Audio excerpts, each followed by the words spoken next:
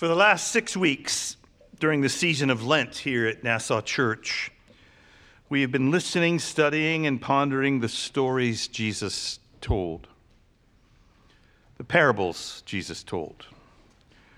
So this morning, this Easter morning, let's do one more parable. One more parable from the teaching of Jesus. This one from the 5th chapter of the Gospel of Luke. I will begin reading at the 36th verse, Luke 5 and 36. Jesus also told them a parable. No one tears a piece from a new garment and sews it on an old garment. Otherwise, the new will be torn, and the piece from the new will not match the old. And no one puts new wine into old wineskins, otherwise the new wine will burst the skins and will be spilled. The skins will be destroyed. But new wine must be put into fresh wineskins. And no one, after drinking old wine, desires new wine, but says, the old is good. This is the word of the Lord.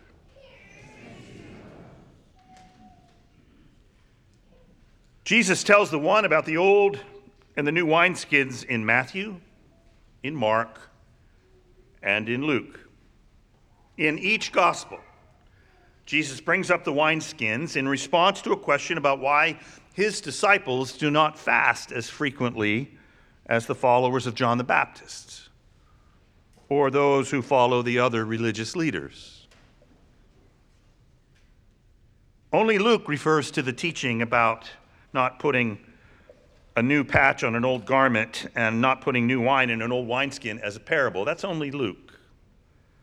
As parables go, this seems pretty straightforward, at least in terms of the wineskin. As new wine ferments, it expands, and an old wineskin, being brittle and dry, would no longer be able to hold and stretch, and it would start to leak. What is not as straightforward about Jesus' teaching and what makes it more parable-like is what Jesus means in terms of the old and the new.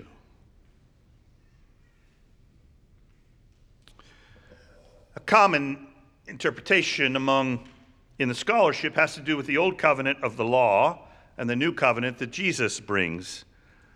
As in, this cup is the new covenant of my blood shed for you for the forgiveness of sins. Every time you drink it, do it in remembrance of me.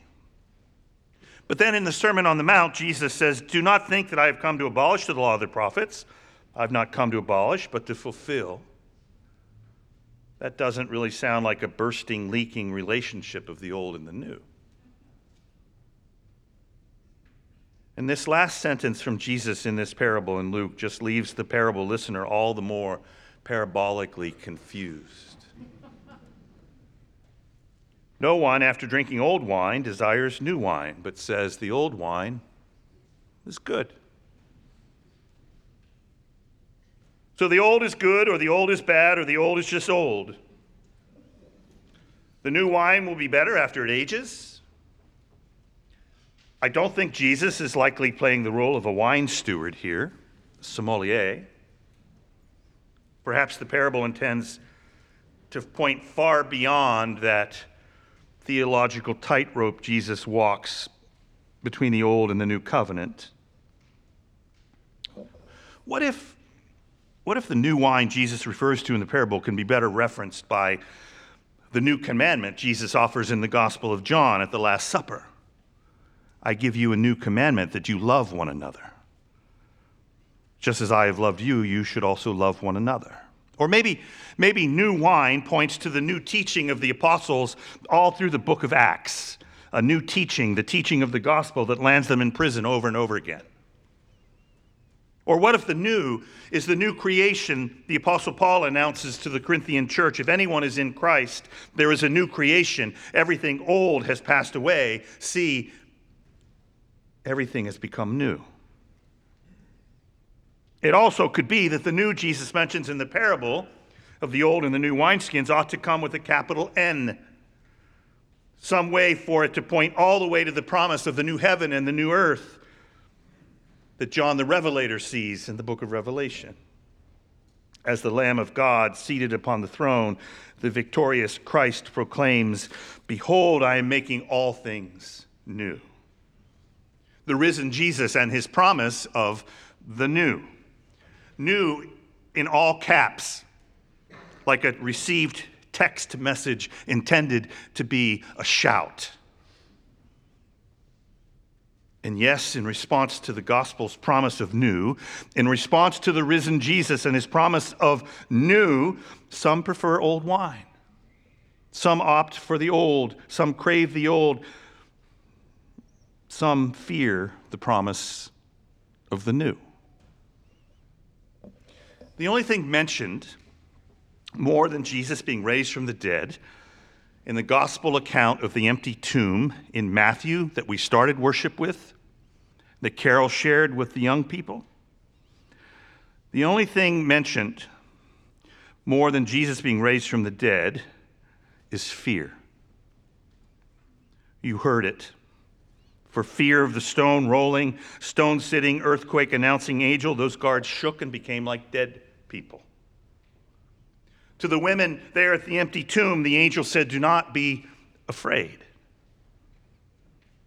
Do not fear."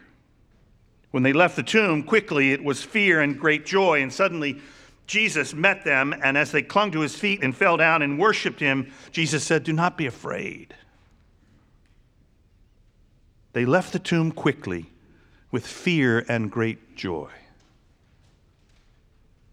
Fear and great joy, it's a jarring pairing of emotions. It's not something to really be explained, fear and great joy.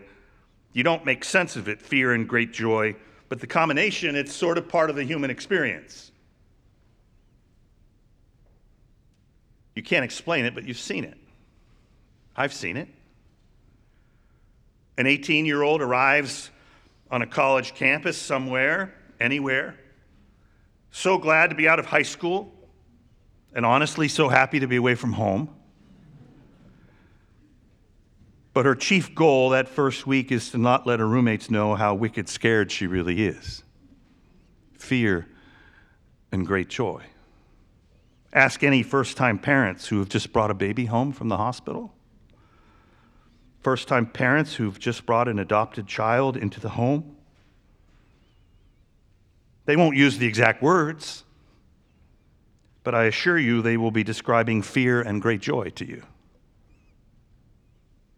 When both dads take the morning off from work because their son is getting on the bus for the first time and heading to first grade, that moment when the bus drives away, it's fear and great joy. The saint of the church with the fullness of life far beyond what the psalmist describes, fourscore by reason of strength. That pillar of faith and strength who is both ready to go to glory and anxious about getting there. That's fear and great joy. You can't really describe it, but you've seen it. You've tasted it. You know it. Some translations, some commentators, some preachers, they try to soften the fear. They try to religify it. They opt for the word awe or wonder. They try to go with that old biblical use of the word fear, as in the fear of the Lord is the beginning of wisdom from the psalmist. Fear as in worship and reverence. Filled with awe and a lot of excitement, the women left the tomb quickly. No. They were scared to death. Scared by death. Scared of the mystery that life might somehow be rising out of death. Scared of what on earth this new life would be. Otherwise, the risen Jesus would not have said to them, "Do not be afraid." it was great joy and fear. Do not be afraid. Go and tell them to go to Galilee. There they will see me. Do not be afraid of the promise of new. One of the most influential preachers in my life once said this on a sermon on Easter morning. Ours is a religion of the dawn. Creation begins in the morning. The women came to the tomb in the morning. The morning is when it happens. Lose the morning and you've lost the day. Resurrection is an event of the morning, and when Jesus is raised from the dead, it is always morning, always daytime, always the new day. The theme of Easter, the preacher said, is that you and I become something new. We are given a second chance to get it right. Now, with all due respect to that mentor of mine now gone to glory, if the theme of Easter is just a second chance to get it right, if Easter is just one big mulligan, one big do-over for humankind, that's not enough. Because you and I, humankind, the world, we will never get it right. And before the resurrection is an event of the morning, it is a death-vanquishing, life-restoring, tomb-stomping event in the dark. It's a light-breaking, night-shattering overcoming of the dark. It's something new, all right. Something new. Easter better be more than about a second chance. Second chances aren't enough when you are stopped in your tracks by the magnitude of all that is opposite to the mighty work of God. All the powers and principalities that work to destroy life, the promise of life in all of its fullness and abundance.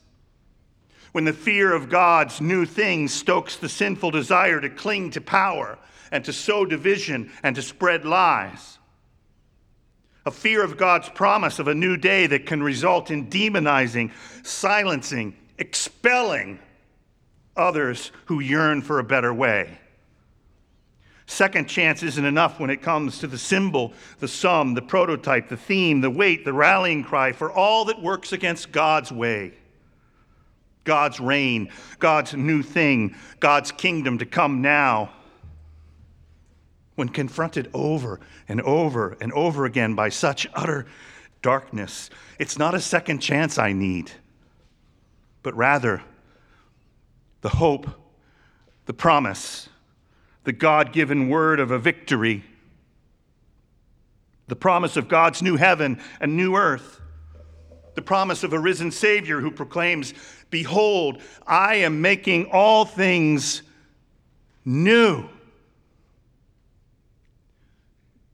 Don't misunderstand. I have no illusions when it comes to death. I've stood next to far too many open graves in the cemetery.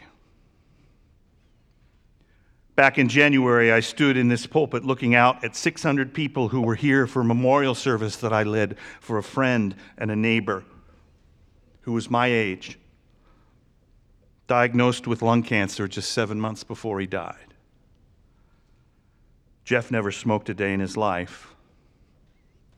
An overflowing sanctuary, half of which were young people my kids' age, my children's friends.